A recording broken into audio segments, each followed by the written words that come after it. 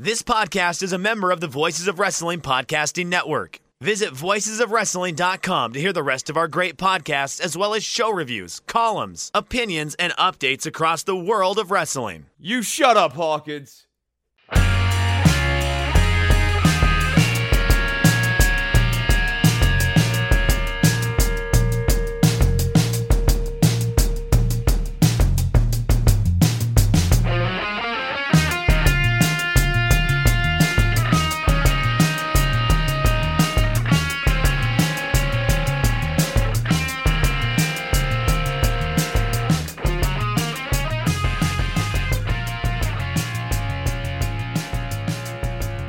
MyBookie presents Shake Them Ropes. Use code ROPES. Double your first deposit. Shake Them Ropes. Jeff, Chris, Jeff, recovering from the week. I have watched so much TV this week that my eyes have been hurting, and before we taped this show, I needed to lay down. My eyes were just like, I'm done looking at stuff. I wasn't even really tired. It was just around 6 p.m. My eyes were like, I'm done. We're not staring at anything more. You need to just close them, and we need to be done for right now. And I rallied, and I'm here. But there's been so much TV. I shut off Twitter for election week. I don't have that luxury. I'm making video content over on YouTube now. If you look up Don't Worry About the Government, you can also find it on the @DWATG Twitter account. So I have to keep following what's going on in the news here. But I wish that it was over. I would just not even because of outcomes. I just want an outcome so that I can move on and write about something other than this. I'll give you something not this to talk about. Yeah. This is the not this show. Unbeknownst to some people, I think I've mentioned it on this show a few times. Growing up, a lot of kids had Dungeons and Dragons, the game. I had the James Bond role-playing game. So I am a huge James Bond fan. And of course, Sean Connery passed away I believe Saturday at the age of 90. Are you a Bond guy at all? Are you a Sean Connery fan? I am a Bond guy. I am absolutely 100% a Bond guy. I mean, if you remember, for a long time, my icon on Twitter was Dr. Nove, and it was actually Dr. No, and I just wrote in Dr. Nove over it. No, I'm a big fan of James Bond. I love 60s spy caper stuff. I like the Avengers a lot. So when Diana Rigg passed, that was rough. Diana Rigg was also very fun in her Bond movie as well. But Sean Connery, dude, he's Bond. Thunderball is dope. Connery had the luxury of, when they were making the movies, they pretty much kind of jumbled a bunch of plot points from different books and put them together in a movie. And so the law of declining expectation, by the time Roger Moore was done, they had nothing from the original source material. And of course, poor Timothy Dalton, and I love the Pierce Brosnans. Yeah, no, GoldenEye's really cool. I mean, it's deliciously campy now, and it's very 90s now, but GoldenEye was also cool. And you've got to remember too that it had this legendary video game support behind the movie. Sneaky underrated in the canon. I know everybody loves Goldfinger. Yeah, of course. I love From Russia with Love. Also great. Because I love Robert Shaw as Donovan Red Grant. Other movies in the... I think the jetpack in that movie is one of my favorite, Sean Connery Q devices that he has. That's always been one of the ones that I think about when I think about Q-Tech. Non-Bond Connery films, of course, the modern ones everybody loves. The Highlander, The Rock, The Untouchables. I love a Sidney Lumet film called The Hill, with him and Ossie Davis. Playing British soldiers who are POWs, and it's kind of a guards versus the inmates type thing, and there's a little rebelling against the system, and how far can you rebel against an oppressive system? before a person breaks type of thing. It's a really well done film. It's worth watching if you've never seen it. Any other Sean Connery movies that you'd recommend? Like Marnie comes to mind, but I don't know that I'd recommend Marnie. Okay. Yeah. So no.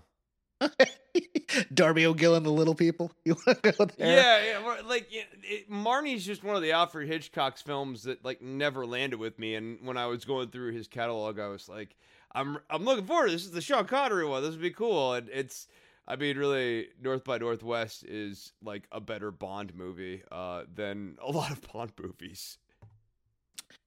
So since we're not doing a lot about Laundry Wars, it's going to be kind of a scattershot show, I think, at times. I mean, is there anything less interesting than the stakes of you're going to get a slot on the Survivor Series team? Like when they announced that, I kind of laugh. Yeah, I want more rewards. I mean, we always say that every year, and they're never going to give it to us. I'm kind of light in the news section because I avoided basically all news of all kinds. Matt Jackson kind of dealing with a little bit of an injury going into Full Gear. Thinning ACL, partially torn MCL, which happened during the Butcher and Blade street fight when he came off through the table. The table leg apparently whacked his knee quite good, or the knee went through it. One of the dangers of that, so that might be affecting his mobility entering Full Gear. I didn't see anything else that really moved my radar in terms of news. Did you? Kylie Ray. That's right. Yeah, that would probably be the big one.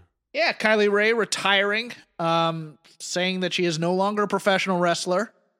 Was not on the TNA Bound for Glory show. I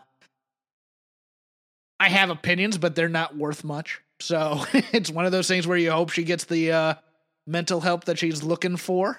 Yeah, no, I hope she gets to a better place. It just sounds troubled.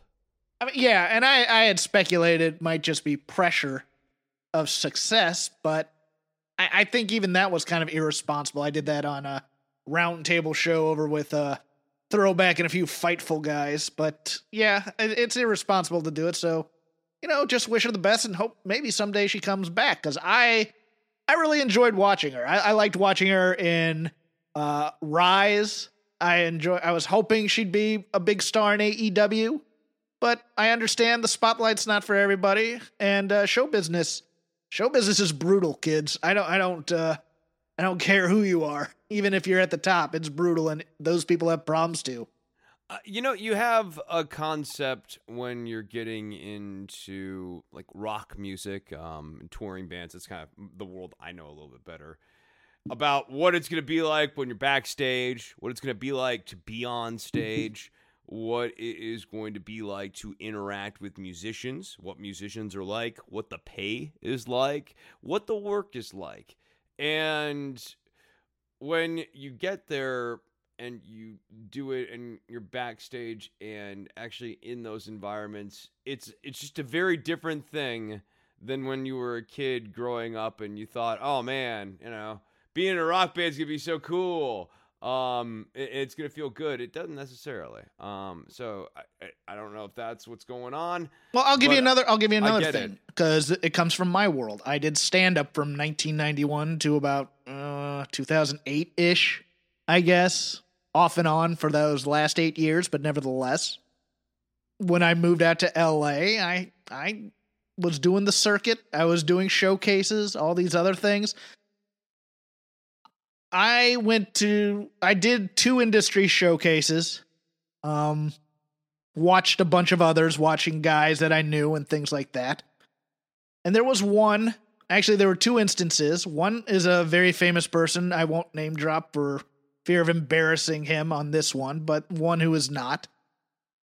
Professional comedian, had worked for decades, and was finally getting his big break. He had been kind of, he's the big guy who had been touring in the Midwest for like 5 or 10 years, comes out to LA to do his thing. And he just panicked. And he couldn't remember jokes. And he melted down on the biggest night of his life. And I was watching, and there's nothing you can do about that. You're just watching a guy feeling for him while he's searching for this thing he's worked all his life for. And I don't know if it was, what happens if I succeed or what happens if I don't succeed, but both of those can get in your head and really screw with you. And so I put that on the table for it being the cause of her wanting to leave, given that was right before the biggest nights of her life or moments of her life. But I don't know that for a fact. I just know that show business, what it does is it attracts people who are missing something in terms of self-esteem many times, and they think they're going to find it in show business with crowd adulation and things like that, and it doesn't get there. So it won't ever fill you. It won't ever fill the hole in your soul, so to speak. I don't know if you've kind of witnessed the same in music, but I know from acting and comedy, there's a lot of neurotic people in acting and comedy. Oh yeah, no, absolutely. And pressure can be good and pressure can make you better, but there is, as you sort of described, kind of dueling pressures whenever you're on stage of fear of success and fear of failure at the same time. And I think, at least my own experience is I've went into doing radio and I've went into doing music. Now I just don't care about failing in music anymore. And I'm also I guess less worried about it because my expectations are different and I'm also more confident in my playing and stuff, but still worry about it all the time with radio. Oh, first day in radio, I turned off the transponder accidentally. No, it's terrifying, right? And as you're trying to grow out a show, that's been my experience over the last 4 years. It's like, on one hand, you're scared of failing, launching a Patreon. You're scared, what if I launch this thing and no one subs up and I make $0? How embarrassing and soul crushing and damaging your self-esteem will that be? Then you also get scared of what if I become successful and then the way media can be, where people we stand to cancel these days now. They fall in love with you and then they decide they hate you and do you really want to go through that meat grinder too? You feel those pressures at all times, kind of at all levels of the climb. Chris, I'm in year 6 of Shake Them Ropes, I think it is, and the people who tell me I suck most are the people I care about. Yeah, but I stan you so that I can cancel you. That's true. Speaking of being under pressure, these WWE shows. Survivor Series is bringing out the best in this company. There are 2 people in professional wrestling who get it right now, and everybody else doesn't. Those 2 people are Eddie Kingston and Pat McAfee. Dear God, do I love me some Pat McAfee. I loved everything about Pat McAfee this week. Yeah. I loved the promo. I loved the stupid, silly, eventually aborted ceremony for raising the banner to the roof. I love the beatdown of Killian Dane. I love this guy more than most things I've loved in wrestling in the past 10 years, other than maybe the 4 Horsewomen. No, the Kings of NXT are so fun. I like the already slight friction between McAfee and Pete Dunne. Yes. I liked. I mean, what McAfee gets is he's this big guy, he's this big personality, but he also gets subtle. And he gets that you can get across plot points and characterization nuances without clobbering someone over the head with them. We get that there's not... Okay, Oni and Danny are on the same page with McAfee, but Pete Dunne's, he's along for the ride right now, but we also get that the dynamic's a little bit different here with Pete Dunne. Yeah, because Oni and Danny Burch have become absolute garbage human beings, far too cocky for their position. Now that they're in this gang, you're we're in a gang, we're invincible, blah, blah, blah. And Pete Dunne's just kind of there going, I gotta have these morons on my team too. He's the suave professional hitman amongst guys who just want to go in there and shoot it up. That's his thing. Yeah. And McAfee thinks he's using Dunne, but Dunne's using them. Yes, McAfee thinks he's a mastermind. Yes. When he's really the lieutenant here. No, it's a really fun dynamic. McAfee is never trying to get himself too over at anyone's expense. The beatdown of Killian Dane was great because it made Killian Dane look tough. I mean, he went up against this new, well-represented faction. They got the better of him, and they beat him up ruthlessly at the end. But, like, Dane went in there, and he was a house of fire during that time. I enjoyed that a lot. I loved McAfee pulling Dunn off of Dane, almost like in we'll Tombstone. Talk about that later.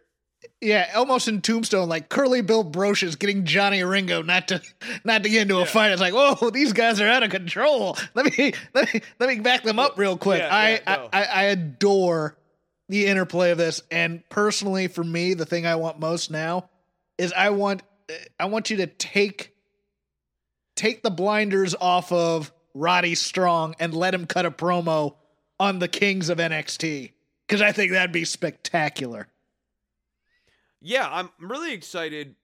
It reheats some of these feuds, right? Like Roddy Strong versus Pete Dunne is going to be a really interesting and fun match, and there's just a ton of different dynamics you can explore with that. And, Burch and Lorcan as a heel tag team champion, like it's a good formula. Those guys are stiff and rough, and they will be really great foils for the Undisputed Era here. And now for the airing of grievances by Jeff Hawkins. Let's start with my one main roster point, because it's the only thing I care about on the main roster. If we're going to rerun Sasha Bayley,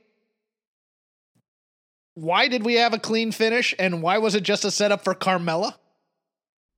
Utterly ridiculous on both counts. I mean, the worst part about this is even more important than just a rerun. This was about Sasha's first successful title defense. This should be the biggest thing in Sasha's career right now, is successfully say that, Hawkins, successfully defending this title and getting the monkey offer back, getting off the schneid, if you will. And it's an opening segment for SmackDown. Ba-da-ba-ba-da-ba. And a reintroduction of Carmella's segment at the core of it. It's not even really about Bayley and Sasha. It's about moving Sasha on to Carmella. And so, it's bad in many different ways. The scene ends with the introduction of a new character, so we focus on the new character, and the new character is the takeaway of the scene, not the actual events of the scene. Chris, I believe TakeOver 30. We get the big reintroduction of the women's division being something special in NXT. We get Toni Storm coming back, and then we get the great reveal of the motorcyclist. I'm probably reversing the order of these two, but in comes Ember Moon. And she's going to be a big deal in this division right now. Got that snappy finisher. Got a new haircut, new look, new attitude. Offensive style. Gets beat. Yeah. Clean. And she doesn't even really work the new offensive style that they were talking about and debuting in the last match. What in the blue hell? No, Jeff, you gotta stick with it. They're probably gonna turn her heel because of this. No, well, hold on. And if they did that, that's fine. But just again, world of kayfabe here. Why would a wrestler come out, debut a new style one week, and then revert to their old style the next week when, the prior week they were flashing the new style? I was screaming at my TV, and I don't get that involved. I was like, what was the use of watching any of this for the past 3 weeks? We'll rebuild her now. No. You just rebuilt her. You just reintroduced her. There should be no rebuilding at this point. The whole point of this was to give Io Shirai contenders that were going to hunt her down, and you just killed one. And Dakota Kai, of all people in this division, does not need to be rebuilt right now to be a contender to Io Shirai, because they've gone through that feud. Look, I get what they're thinking. Oh, you see, it was Raquel Gonzalez who helped who helped Dakota Kai, and therefore Dakota Kai didn't really get the win here. She cheated, so we should be mad at those two. No. Losing's losing. Winning is winning. Yes, and Triple H knows better than this, because this is how Curtis Axel. He would never want himself booked like this. That's a good point. Exactly. You know, go backstage and ask HBK and Triple H. Hey, if this were you, is this how you'd want to be treated upon your return? Would you call this a protected finish? Oh, Shawn Michaels, 1995. Tantrum out the building. Then Road Dogg comes. Oh, you didn't know? Get out of my face. Chris, I've wanted more emotion in wrestling. I've wanted people to care about wins and losses and titles. And you're about to talk about Cameron Grimes. Chris, I have never seen half as many people upset over losing a title as Shotzi Blackheart was over losing this stupid tank. Chris, I want now, more than anything, I want the dumbest monologue ever from Shotzi. You know, my dad gave me that tank, and then he backed up to take a picture of me in the tank, and a bus ran over him, or something like that. This mental breakdown over a stupid toy. She drives the tank to honor her father, Jeff. Oh my God. I hope someday I have a child and they drive a miniature guitar-shaped vehicle to honor me, because then and only then would I know they like me. You see, my dad was in the Army, and the tank meant I'm just watching this, and she is having a nervous breakdown. By the way, this isn't helping Tony Storm any either. No, it's so weird, because like it was all about Tony Storm's new attitude, and those were the commentary notes, and having this distraction finish, it gets Tony Storm a win. But really what you need to showcase is that, like, Tony's got a new mean streak, and Tony should have been, like, she shouldn't have been there and talking with Shotzi at the end of the match, at absolute minimum. Yeah, it's like, oh, are you okay? Yeah, like, no, you just took advantage of a distraction to get the pin on Shotzi. Oh, are you okay? Like, sportsmanship now, after you get the win. What a jerk. Gotta be graceful in victory. Oh my gosh. I mean, between those three things, my head just exploded. Gargano is still fantastic, but I am also convinced there are two people who are these Scream people, right? Right, yeah, no, you've got Indy, and then I'm thinking it's Austin Theory. Yeah. I'm thinking that too. I'm thinking like the original Scream, there's two Ghostface killers. Right, yeah. No, I think that's absolutely right. I enjoyed the Thatch is Thatch can thing still. It's weird that they're actually like making Andrew a thing. I think his name now is Austin Gray. Yeah, now it was originally Andrew you Green. Know what? He was actually introduced as Austin. It's just that Thatcher kept mangling his name. How quickly is he going to be getting rid of that name Austin, because people might get confused with 316. That's true. He's just going to be Gray. No, better yet, Jeff. In a few weeks, the kid that we used to see on TV will be known only as Theory. You'll have Riddle and Theory. Oh, here we go. We have two Austins. That's right. We can't have that anymore. Theory and Riddle. Oh, my goodness. Riddle Theory. Riddle Theory.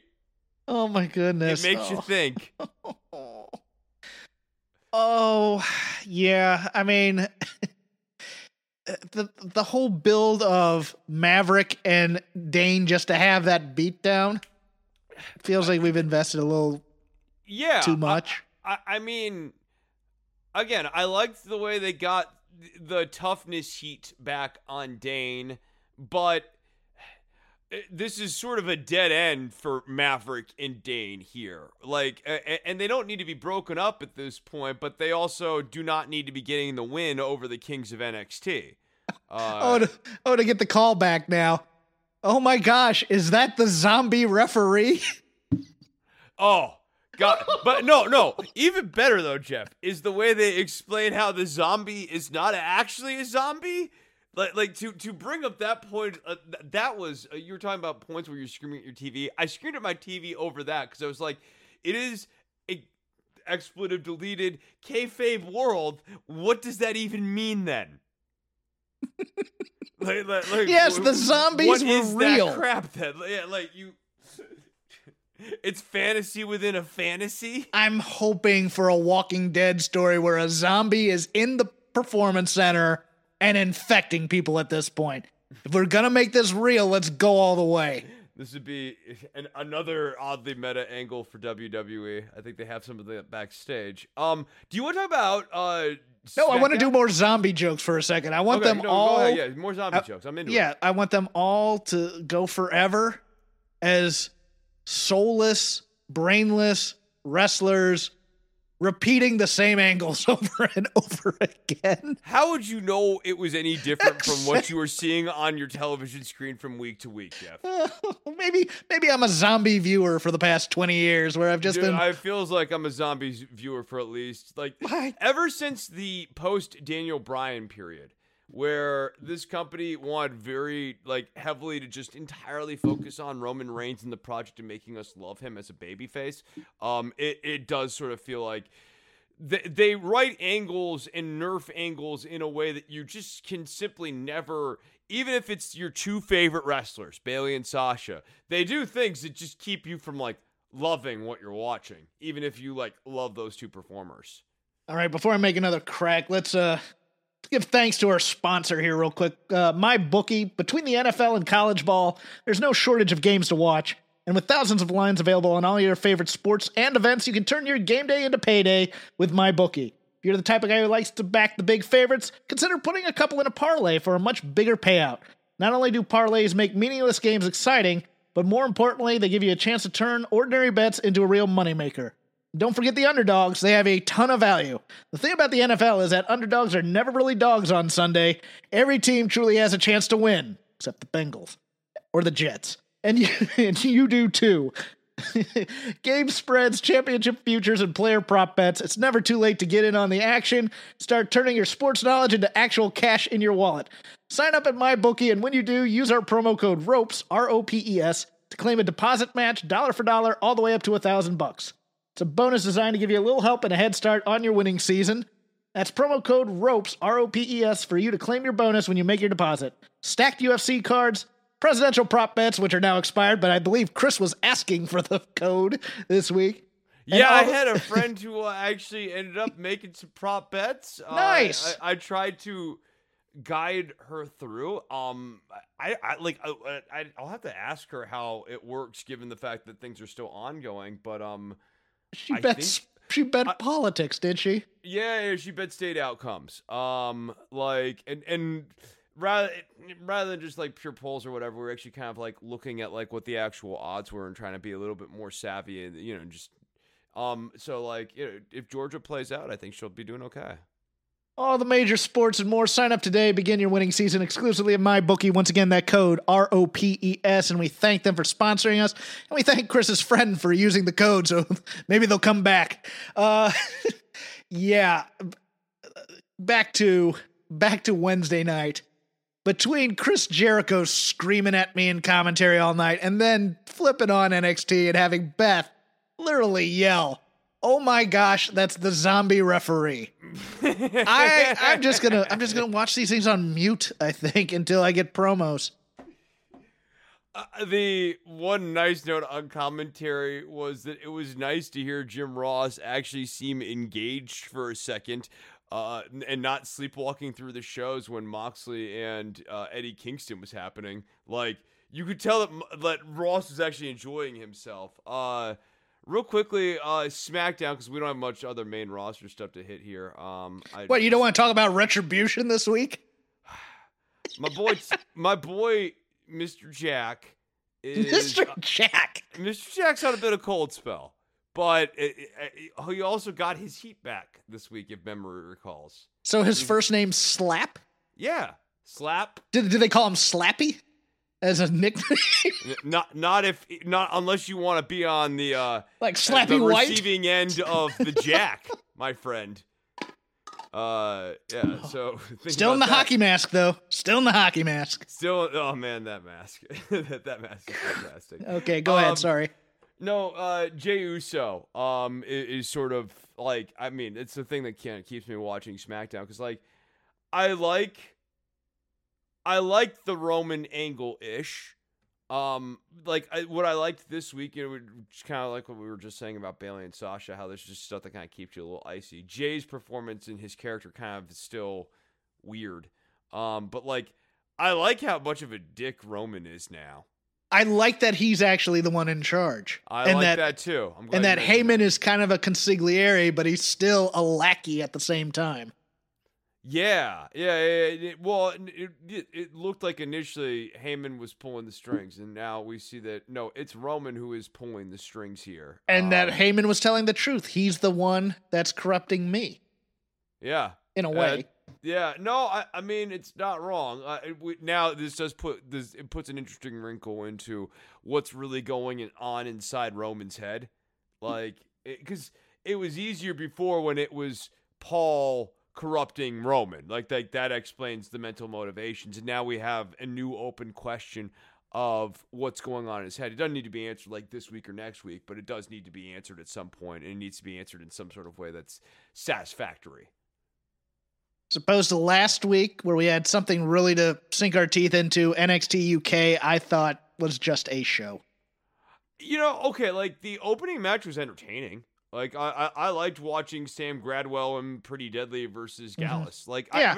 There's no stakes to it or anything like that, but like, it was well worked. Joe Coffey can still go. I enjoy Joe Coffey's match style. But you're right. Like, there's nothing to the Aaliyah James match, other than Piper Niven showing some edge and like an attempt to make the Kaylee Ray Piper Niven thing make sense. Eddie Dennis continues to be like the champion of promos, because like he does really good promos. We have not loved the in front of the curtain stuff, but like this promo with him and the Hunt was cool. I liked that. And then the rounds match does nothing for me. I would agree. I think Eddie Dennis is really, I love the guy. On promos, I didn't like what the dragon get up he had before. And, yeah. His wrestling, his gear is improved. Yeah, so it's better.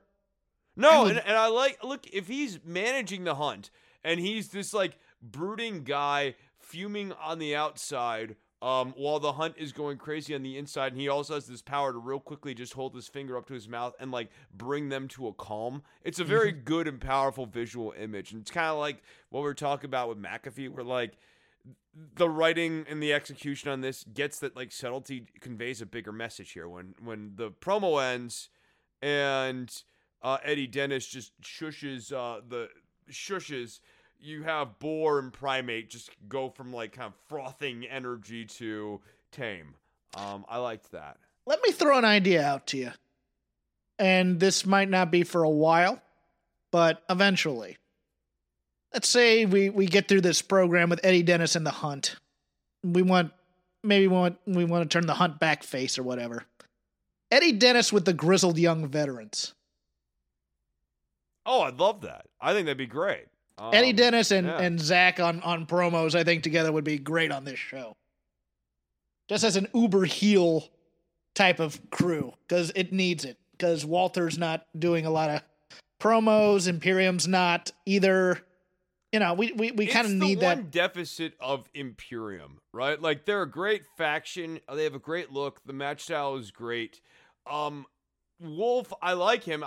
But having someone who can sort of definitively be the strong mouthpiece is the one thing that Imperium lacks, and it's not ideal given Walter's style to have him be the talker. It's not that he can't talk. He's a good promo.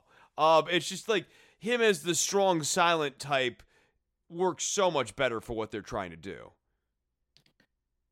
Well, there's not a lot to talk about in WWE, so let's do a Full Gear preview just for craps and giggles and to fill time because the people want it, and get out of here. We'll be able to talk a lot about this. Quick update. I did Warren Hayes' show with a preview. So a lot of those opinions of mine will be the same, but I get the chance to talk to Chris, who has a different perspective. So we will see if we still agree or not on these types of things. 9 matches on the card, couple matches moved around a bit. On the, I guess it'll be called the buy-in. We'll call it the pre-show. The NWA World Women's Championship is being defended. Serena Deeb, your champion, taking on Allison Kay, fresh off her run in the NWA. I think they just changed the title not that long ago, so I think Deeb's gonna win. Allison Kay's okay. I like Deeb. I like Deeb's on this new, ever since the second Mae Young Classic. She got hired as a trainer for for NXT, pretty much. I'm liking this kind of uneasy relationship between the NWA and AEW, because I think the NWA kind of needs it right now to even stay afloat. Oh yeah, no, I think this is good for them, but I also think it expands out AEW's universe a little bit in a constructive way. It's good to have more wrestling. In the hobby, it's not easy being a fan of ripping packs or repacks. We hype ourselves up thinking, maybe I can pull a Ken Griffey Jr. rookie card, but with zero transparency on available cards and hit rates, it's all just a shot in the dark. Until now. Introducing slab packs from arenaclub.com, the only repack that provides real value, a complete view of all possible cards, and clear hit rates for each one. Now, when I buy slab packs at Arena Club, it finally feels like I know what I'm getting. I was able to open an Arena Club slab pack, and I'll be honest, it was a lot better than what you normally do. Say you go to a card show, and there's a random innocuous brown bag of cards, and yeah, you can open it, and look, it's going to be junk. You know what I mean? Like, you know what you're probably going to get in those. Maybe you find that fun, and sometimes I do. Sometimes I like just opening up cards and saying, hey, look at some random cards or whatever. But if you're really in this game to find value and find particular cards, it sucks to have to buy these mystery packs, and it ends up being, almost nothing. Nothing of value. Not with Arena Club.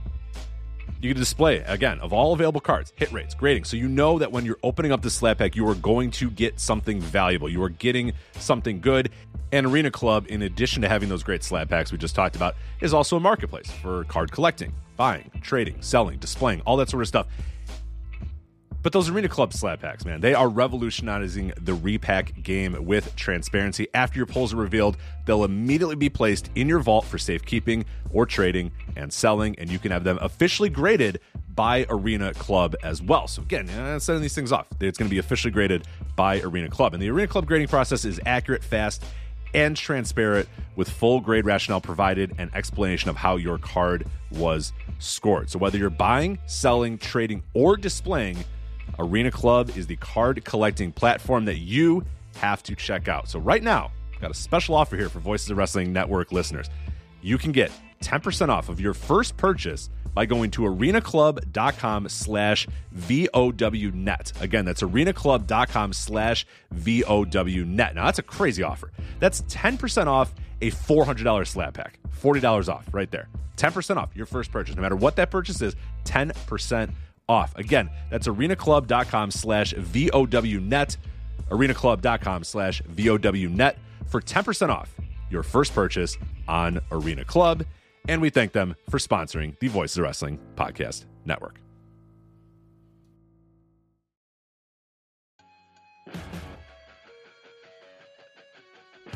What's going on, guys? This is Rich from the Flagship Podcast here on the Voices of Wrestling Podcast Network. If I could have a moment of your time, I'd like to tell you about one of our sponsors, Eufy Video Lock. Eufy Video Lock is a smart lock, a 2K camera, and a doorbell, all 3-in-1, offering you triple security. So you can have everything in one device rather than installing many pieces on your front door. But it's not just for security. The Eufy Video Lock is also for convenience. No more concerns about losing keys, and you can assign passwords to your family members and see them coming back home via the integrated cameras. Some other great features we love about the Eufy Video Lock is it is easy to install and set up with just a Phillips screwdriver, no drilling required. keyless entry, no more fumbling for keys when your hands are full. You never have to worry about kids losing keys or passing among renters. You also have 0.3 second fingerprint recognition and 1 second unlocking. Again, 0.3 seconds, it's going to recognize your fingerprints, and in 1 second, it's going to unlock. And with the AI self-learning chip embedded, the more you use it, the more accurate it will be. Also, no battery anxiety. You have a rechargeable battery in there that could last around 4 months, and you will get a low battery notification before it runs out. Passcode unlocking, a remote control with a 2K clear sight, see who's at your door, and control from anywhere through the Eufy app. With enhanced night vision, you can have optimized view even in the evening. You can also secure your package delivery by view and two-way audio. And then best of all, no monthly fee. A bunch of other brands out there are going to charge you a monthly fee. You have your recordings locally, and you never have to pay for storage. Customer service, Eufy's got you handled as well. They are on standby for you 24/7, so you can enjoy a worry-free experience with an 18-month warranty, all backed by their professional customer service team. Contact them anytime by telephone, email, or live chat. Personally, as a homeowner, I love my Eufy Video Lock. I have the ability to see what's going on when I'm not home, when packages has arrived, and really the thing I love the most about it, the ease of being able to lock and unlock my doors without having to fumble with my keys, reach in my pocket, or wait, no, crap, they're in my backpack, all that sort of stuff. All this is happening while my dogs are barking at me. You know what? Not anymore with the Eufy Video Lock. I touch it, 0.3 second fingerprint recognition, 1 second, door is unlocked. Much, much easier.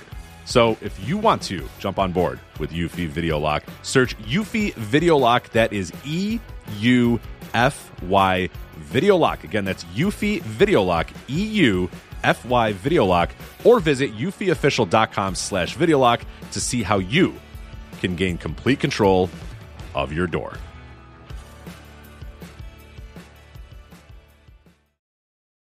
Vehicles. Yeah, AEW needs depth in the women's department. Allison Kay can provide that, but I see her kind of as a gatekeeper type, which is fine. I think this match will be pretty good. I think Serena Deeb has to maintain it just for now, and I think eventually they start building up these kind of AEW NWA rivalries in the women's division just to keep that division fresh, because it needs a lot of work right now. It needs help. Oh yeah, that's the other thing. AEW is definitely getting something out of this, where they are getting an augment into their women's division, and the NWA relationship. If you're thinking about who's been in the NWA orbit, that includes people like Ricky Starks. That includes people like Eddie Kingston. There have been a lot of really good ex-NWA talents that have come into AEW and been part of that and brought a seriousness to AEW that I think the show needs. And I think in the case of the AEW women's division, you can't have Nyla Rose constantly have the same 3 matches every week. I mean, I guess you can, and they're certainly experimenting with that, but I wouldn't. We will get to her in a bit. Moved from the buy-in to the main card, Orange Cassidy taking on John Silver in a singles match. I'll go first on this one. This is going to be comedy, work rate, comedy, run to the finish, work rate. It's no reason to beat Orange Cassidy here. John Silver, I love the Beaver Boys. I love them in the Dark Order. They've parlayed the fact that John Silver can't corpse in a sketch, or can't stop from corpsing in a sketch, into him being now a star, which boggles the mind at times as a comedian.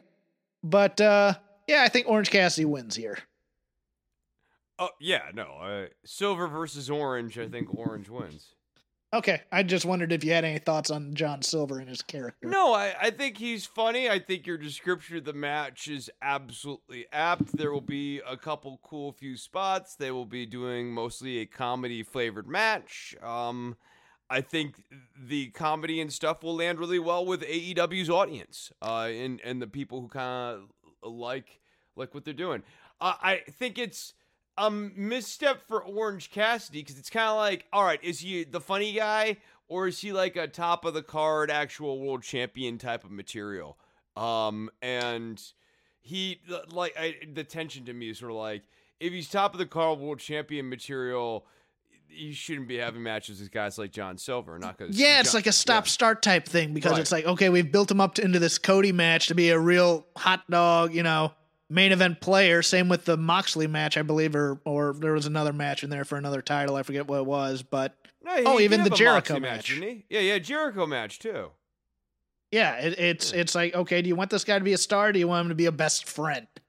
Because you got to go one way or another.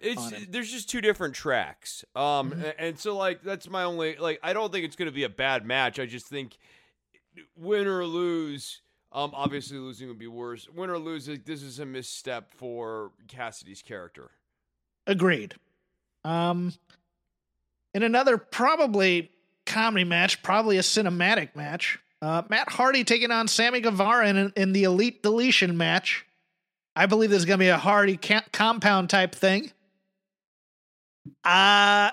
Interesting. I wonder how cinematic matches are going to be received now in AEW, now that WWE is kind of turning this horse into glue, so to speak, and not having Jeremy Borash as kind of a creative force behind it. Go ahead. Hopefully Hardy has an actual sort of narrative that he wants to do with Guevara. I mean, this angle is very cold for me. And especially after the last match and the way the last match went off, I just have no interest in seeing this match. I think what they're going to try and accomplish here is Matt Hardy is going to win this match. Right. But I think Sammy Guevara is going to be very valiant in defeat because it appeared on Wednesday they're going to tease a babyface turn for him. So I think they're going to continue to build on that. Yeah. And when that gets into the other issue of the Inner Circle MJF stuff where we will get to that. Yes. Yeah. But overall, I think for quality control's sake, they want to do this, especially after look, at All In, what happened during this match sucked the energy out of the entire pay-per-view. Jeff, they've had two incidences like this in between the last pay-per-view and this one. You had the Matt Hardy incident, and then you had the one with the guy laying prone in the ring for Oh, that's right. Yeah, I mean, it's they absolutely 100% cannot have a third one. No, I would agree there. So I believe this has probably already been taped, to be honest with you, but don't quote me on that because I don't know exactly what an Elite Deletion match will be. For the AEW Women's World Championship, the champion Hikaru Shida versus Nyla Rose with Vicky Guerrero. Chris, I will let you opine first on whatever you'd like in this match. I can't wait. It's a match I've been waiting to see for what feels like years. I never thought it would happen. I think Nyla Rose has to prevail because you've paired her with Vicky Guerrero and there's nowhere to go, which will lead us to a Nyla Rose championship reign. And again, what new horizons will Nyla Rose climb to this time? Yeah, let me state this. Hikaru Shida is a pretty good champion, in my opinion. The problem is they're trying to make her get over by talking. That's not working either. She's kind of a Bret Hart character. She gets over by being scrappy and technical, and you got to put in people with more charisma in the ring with her. Vicky Guerrero adds nothing to Nyla Rose. I hate to say that. No, Vicky Guerrero doing the Sumimasen thing was very questionable too. The fact that she's a Member Berries character, where she's just doing her WWE gimmick and they haven't changed it at all, is very disappointing. And Nyla Rose is improved in the ring. Nyla Rose is great at garbage matches. Nyla Rose's character hasn't done anything except be the bully the whole time. So it's like, okay, we're going to give her the belt again, and we're going to try to have to find a babyface to build in the midst of this when you're only two. She's Baron Corbin almost. It's not that she has bad matches, but they're they're a match. She has a match that's well executed, but here are the two most over women in the division: Britt Baker yep. and Shida. Okay, Britt Baker's not going to challenge Nyla Rose, I don't think, unless you're going to try and build that heel versus heel thing. Chris Statlander's still on crutches, last I checked. And I don't think Statlander's ready for the monster babyface push just yet. Makes no sense to turn Penelope Ford. Makes no sense to turn Penelope Ford. Thunder Rosa isn't on the roster. Serena Deeb, maybe you could do that. Feed her to Nyla. But Which is crazy, though, because she's a champion. Like you're talking about feeding a champion to another champion because you don't have a better thing to do. But you could build Serena to be a threat to Nyla Rose as opposed to feed. You know what I mean when I say I feed get it, her. but like it's just so silly as the first title defense to burn the champion versus champion angle. Like that speaks to the weakness of this division. This entire division does not have any personality, except maybe Brandy Rhodes, who you don't want in the ring all that often. Everyone who has personality is a heel. It does Yes. not have a babyface who has personality. And where you're getting into real issues now is like you can't. Sheeta has had every match she more or less can. Like she's done the Penelope Ford match. She's done Nyla Rose. She's done. I mean, the only person the Dark Order. She didn't have a Dark Order match. Anna Jay. Anna Jay, yeah. You have Taynara Conti out there, but she's kind of in the doghouse after elbowing Abaddon in the throat. Oh, sure. Abaddon was a babyface, right? No, I don't think so. I think she was a heel. I think she was a zombie heel. Oh my God, the zombie heel. You just need heels. You don't actually need faces. Big Swole. All she's been shown to do is dance and be angry. Yeah, Big Swole is not the person I want working 20-minute matches on my pay-per-view. Little Swole is, though. Go sign Nicole Savoy, please. Because she also has the ability to talk, and that's what you need to build this division. You need someone who can talk other than Britt Baker, because Britt Baker's fantastic. Don't get me wrong. But you need more than one talker in a division. And she's also the comedy upper mid-card heel. She's not like the dominant Nick Bockwinkel champion character. That's not what she's doing right now. I think you're exactly right on that. You need someone with a little bit of heft to them. And Rose is not that person either, No. especially not paired with Vicky Guerrero. If she was paired with a different manager, yes, that would honestly make a world of like. Let's say Nyla Rose was paired with Taz. Or Tully Blanchard. Like anyone. Or but Jake. But the gravitas of the manager makes a big difference here. And this division very much needs that. But beyond the Nick Bockwinkel classic heel with gravitas, they need a face who can talk, who is cool, who people want to hang out with. The energetic babyface, the scrappy babyface, the babyface who can get everybody fired up. Sheeta's okay at that. She's okay at that, but like Tony Storm's kind of brand of baby facing, yeah. Kylie Ray would be great here. There's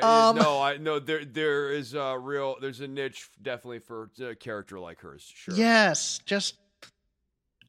maybe the Sea Stars will come over and you can make them spunky baby faces because I think they'd be great at that too. I like them a lot. Yeah. So I think Nyla Rose takes the title off of Sheeta. Yeah, I think so. Yeah. Maybe we get the return of Riho. Whoop-de crap. I don't. There's your underdog, spunky, scrappy baby face. But she can't talk. And her and Sheeta are almost interchangeable in that way. I know. Their pluses and minuses, if you just put them on paper, are really, really similar. Right. I mean, I'd kill for them to sign Julia, but that's not going to happen anytime soon. She's fantastic. Okay. So now we're starting to get into the meat and potatoes section of the pay-per-view. Let's start with Chris Jericho versus MJF with Wardlow. If MJF wins, he is allowed to join the Inner Circle.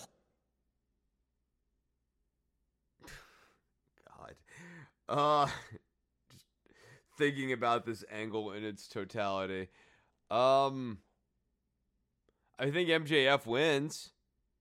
I don't think this is about Jericho getting his heat back or anything like that. I think MJF obviously wins, and I think he cheats to do it. Yeah, And right, then right, sure. And then I think the story becomes, Chris, you've been in a band. I've been in improv groups. We've all lived through this kind of thing. We start this group, start to build it. Then one day you're sitting around talking and going, you know what?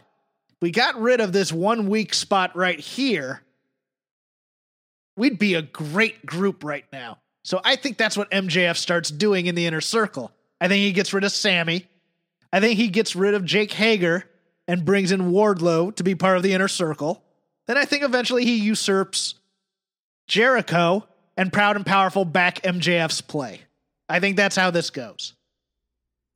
Yeah, it's interesting. Right. The whole, we're kind of split on this thing right now. No, you are seeing Proud and Powerful kind of wavering here. They were a little bit too vociferous in the objection to having MJF in there. So that kind of leads me to think they're going to be in on it eventually. That's it. Yeah.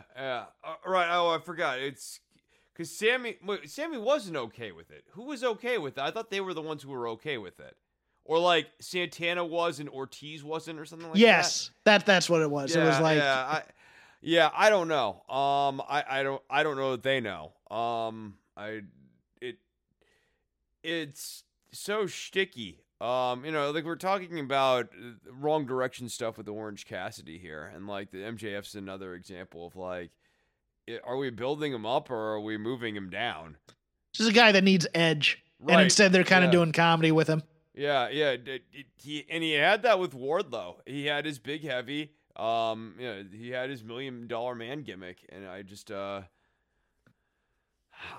wins. Yeah, he wins. Jericho loses.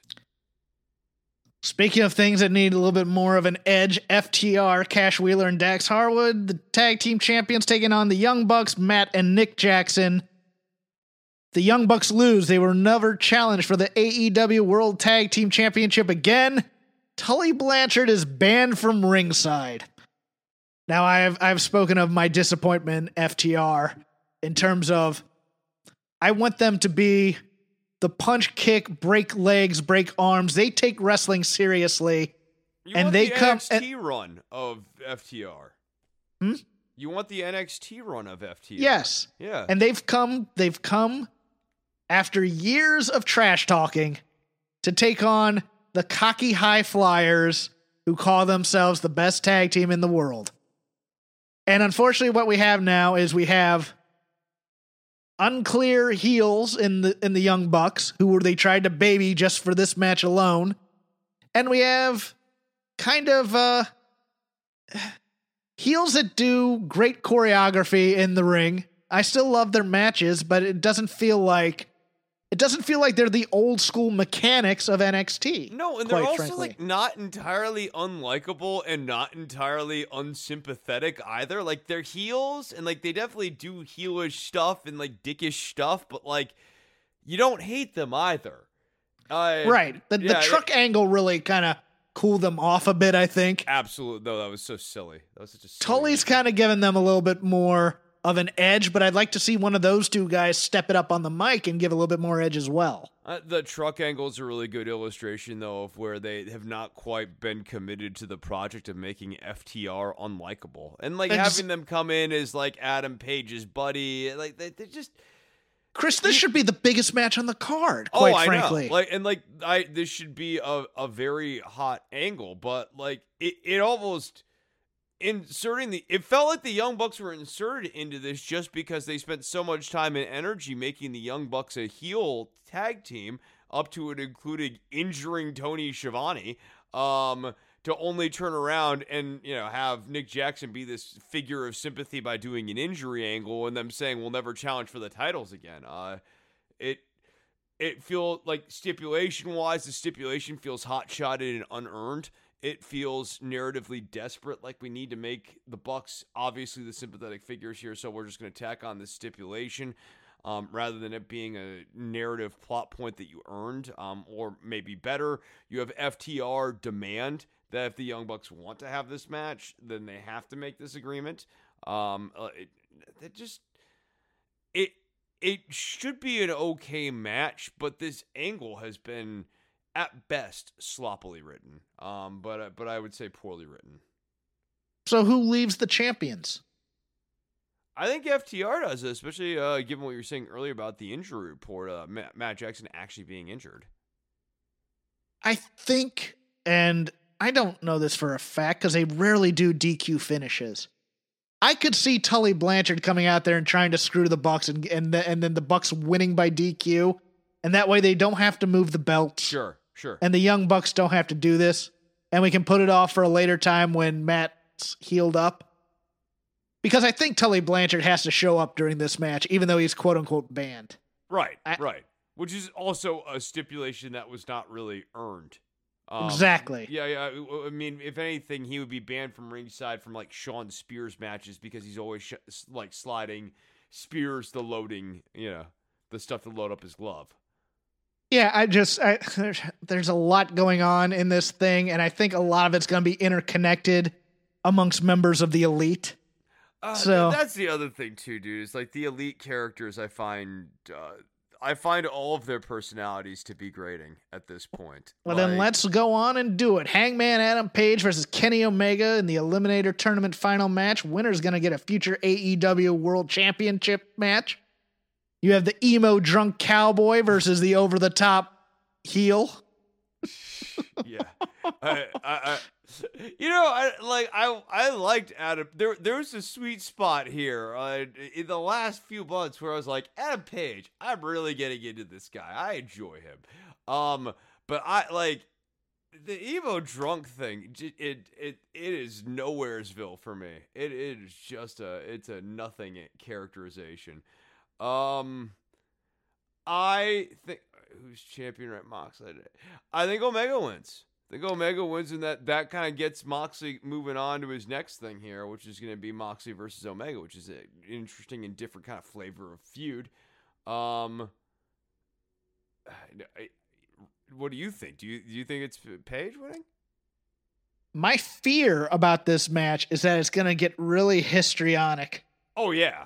And it's going to be, can Adam Page hurt his friend? It's going to be Roman Reigns and Jey Uso. Oh, no, I think it's going to be even better. I think they're both going to break down and start crying. You think Omega's going to start crying? Yeah, no, I think because Omega's going to want to act too.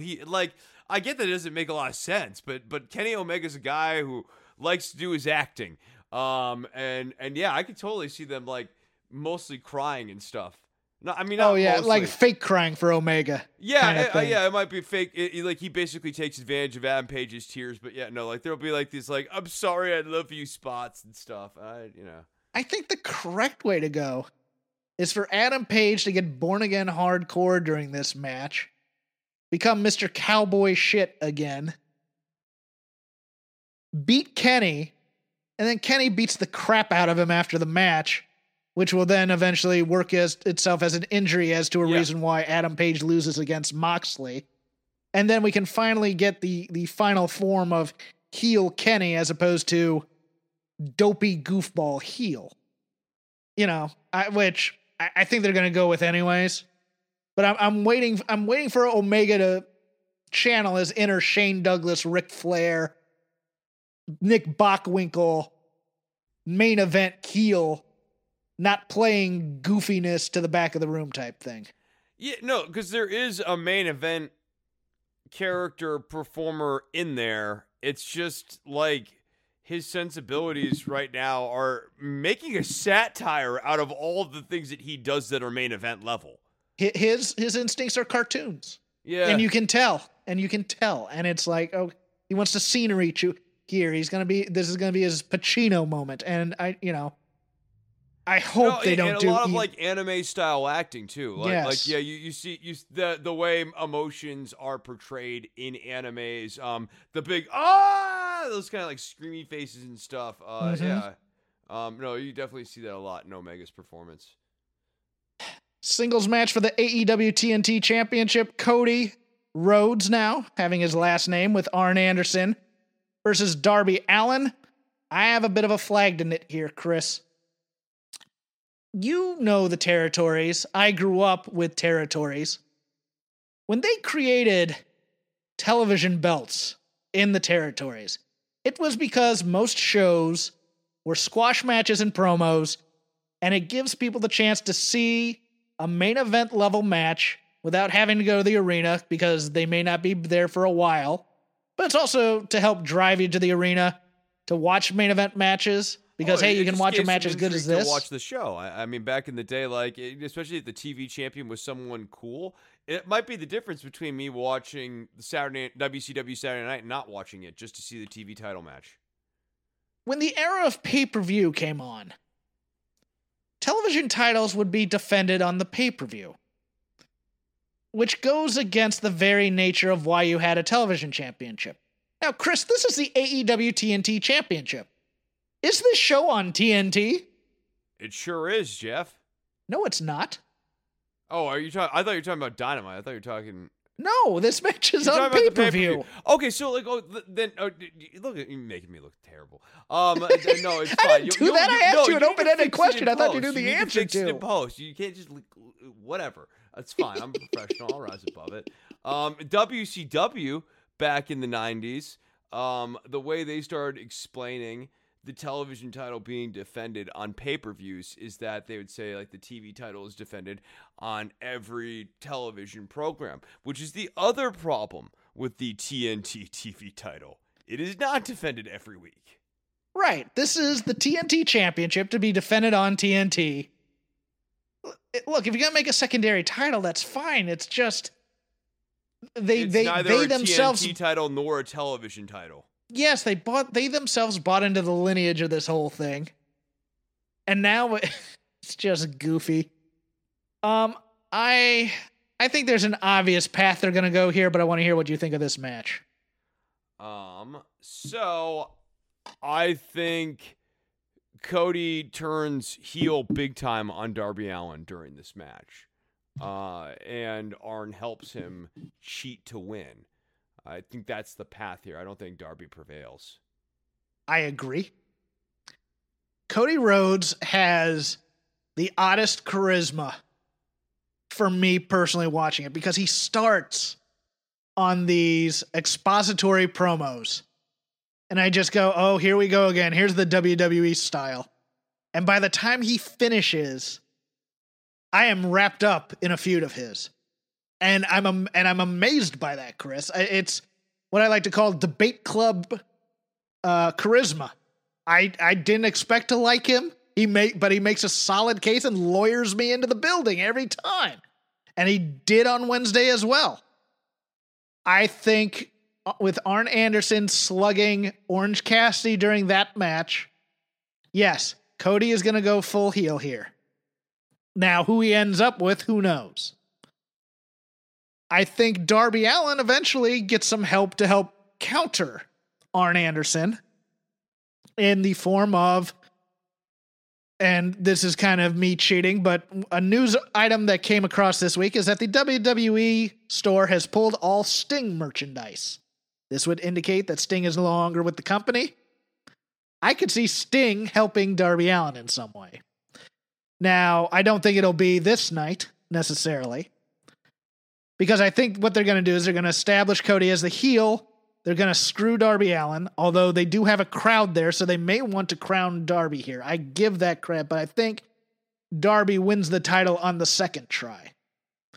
Because they've had to reestablish Darby as a babyface after almost turning him heel originally, which is another thing that boggles the mind. But do you think Darby takes the title here after 2 or 3 weeks of Cody being the champion? No, I think it's too soon, especially if you want to, 1, establish Sting, and 2, establish that Cody's now a heel. And to your point earlier, and this is what I think is the most compelling evidence that we are doing something longer with the title reign, you had that point of characterization where Arn Anderson attacked Orange Cassidy during the match. The title needs to be on Cody Rhodes a little bit longer. I mean, to the point, I would have turned him heel without the title, but it makes some sense. The title becomes the motivation for him. It's as precious. Cody has said that for factions and stuff like that, they're kind of looking at the New Japan model. Is it possible that we're going to kind of have a heel Elite. And we're going to have another heel group, and maybe Tully and Arn are joining forces right now, and it's going to be Cody and FTR. Oh, it's certainly possible. And maybe Shawn Spears. As I said earlier, you don't actually need baby faces. You just need heels. Yeah, because who needs a baby face? Baby faces. Yeah, why do people look? Most people are terrible people at heart, given their own devices. We'll just make everybody slight shades of black and just send them out there and be greedy and stuff. We don't need good guys. We just need anti-heroes. I wish a pro wrestling company would, instead of doing it inadvertently, actually just completely embrace it and go all in on it. It's just like a federation entirely of the worst people in the world. Isn't that Lucha Underground in a way? But they actually, it's like Lucha Underground was good at having clear points of baby faces. That's true. Even if you didn't like Sexy Star, they booked her like a baby face. Just like a gritty 70s type promotion that's bringing in a bunch of Mr. Wrestlings and Assassins and right. Abdullah the Butcher. Mangler. Yeah, those type of characters. It's like the Island of Misfit Toys meets the Legion of Doom, and everybody's just there for money and power, and then you just set them off. I'm all for that. Yeah, I'm all for Assassin 2 versus the Mangler in the main event of my federation. You have your Ric Flair type of characters in there who are, they're solid workers and they can scrap, but they're kind of pretty boys at the same time. Yeah. Give me everything. Hollywood Moneybags McGee versus ex-prison Mike. These are the main events of my federation. Once again, it shocks me that the two best how do I put this? The two things that draw me to wrestling right now are a guy who wasn't even with this company 2 months ago and a former punter. But here we are, Eddie Kingston with a money promo on Wednesday. I am here for this, man. Boy, and what a great promo this was. And on Wednesday, my head was not fully in the game when I was watching this, and I said when we taped this tonight, I wanted to go back and rewatch the show, and I am so glad I did because my head was in it this time, and bro, what a man, Kingston, he's so great. He's so good, and Moxley was really good for his part, too. The issue with Moxley's not on the microphone for me. It's been the matches, but it's so compelling. Unlike other stipulations and stuff that I have complained about at length on this show and in prior episodes and will continue to in the future because so often we just throw out stipulations and they have no meaning or merit. In the case of this feud, there is so much meaning and so much merit to the I Quit match, and they did even more during this promo to really hit that home in subtle ways, but just Moxley needling Kingston about his mother and everything about this. Oh, so good, so rich. There's real heat. People in wrestling do not market hate enough for my liking. I think there needs to be real hatred in wrestling, or at least I need to believe it, as opposed to I get a title opportunity. No, I hate the champ. I'm going to take the title from him because I hate their friggin' guts. How about that? That kind of thing. I think this Moxley using his love for Kingston as a weapon against him. Mm-hmm. That's a great babyface play. And I think this is going to have the appropriate tone for a match, too. I don't think they're going to go full old school and you can put the mic in somebody's mouth and, no, and then they take the mic away. But I think there's going to be two guys trying to beat the crap out of each other with a lot of stuff. And I think it's going to be a vicious street fight all around this building until one guy gives up. I don't think Eddie Kingston's getting the title here. I know people are saying, well, maybe it's just a temporary thing while Mox goes to Japan. I don't see it. I think Moxley retains, but I think it's going to be a hell of a match. I think there's going to be some chicanery going on from probably the Lucha Brothers. Maybe Butcher and Blade as well. No. Pac. No? Pac's gonna I think Pac's going to cost Kingston the match here. Kingston. Okay. Yeah, if you watch that Pac promo, Pac's clearly bothered by Kingston. And where Kingston's going next is to Pac.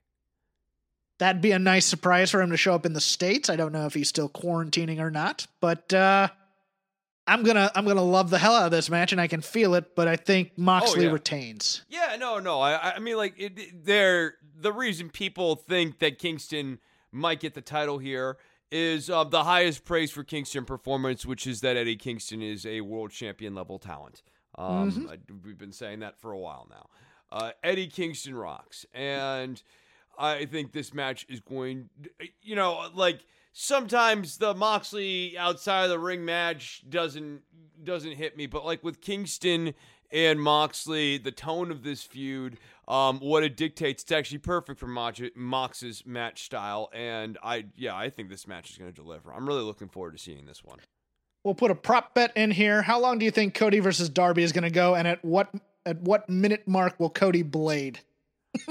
Cody blades before the 10-minute mark. Cody blades like 6 to 8 minutes in at the latest. I have it as a 20-minute match, and he blades at the 10 mark. But... Yeah, Cody blades at the 2. No. And I think I had the match coming in around maybe under 20. So I was thinking originally I was going to say 13 to 15. Maybe that's a little short. Maybe it's more like 15 to 18. Okay, cool. I think there's gonna be plenty of blood in this match, and it'll help sell it as well in terms of Moxley and Kingston. And I think you don't need any more blood up and down the card. Jericho and MJF may push for it, but who knows? I'll be looking forward to this. That's gonna do it for us, I think, Chris. Unless you got something else. I don't. No, that's the main event. That's it. That's all we got.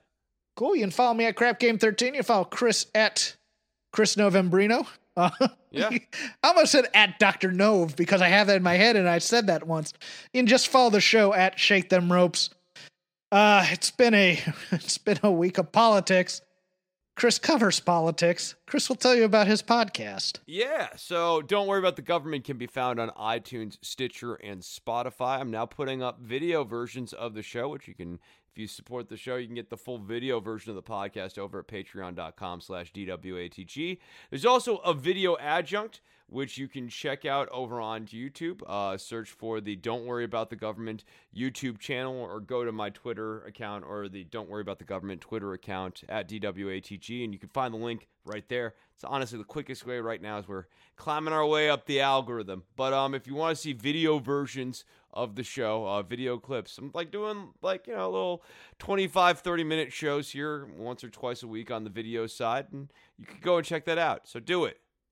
And Chris, just a quick update here from our decision desk. Rufus T. Firefly has been appointed the head of Fredonia.